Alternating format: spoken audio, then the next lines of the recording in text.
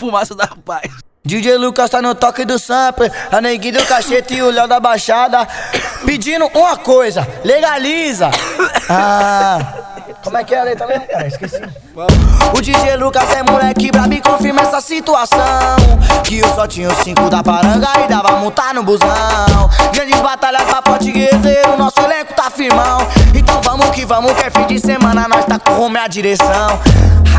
Nós vai pro baile pra pegar umas piranha. Nós vai pro baile pra fumar uma maconha. Essa fase ruim já passou, hoje nós vai tirar onda. Essa fase ruim já passou, hoje nós vai tirar onda. Que eu vou pro baile pra fumar uma maconha.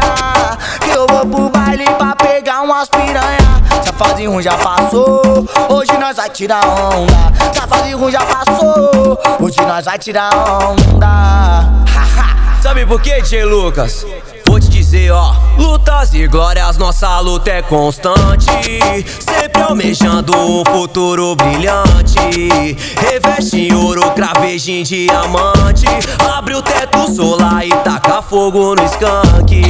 É fumaça da paz, é fumaça da paz. Que quanto mais eu trago, mais eu quero mais. É fumaça da paz, é fumaça da paz. Que quanto mais eu trago, mais eu quero mais. Agora é sério, hoje tá tudo mudado, nós vai seguindo tranquilo. Não queira seguir nossos passos, faça você seu caminho.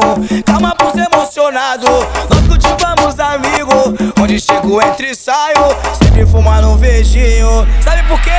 É fumaça da paz, é fumaça da paz. E quanto mais eu trago, mais eu quero mais. É fumaça da paz, é fumaça da paz. E quanto mais eu trago, mais eu quero mais. Agora é sério. Caralho, viado, que brisa, mano. Aperta mais uma aí, NK. Ai, vai ser o Bob já dormiu aqui, mas vamos fumar outro.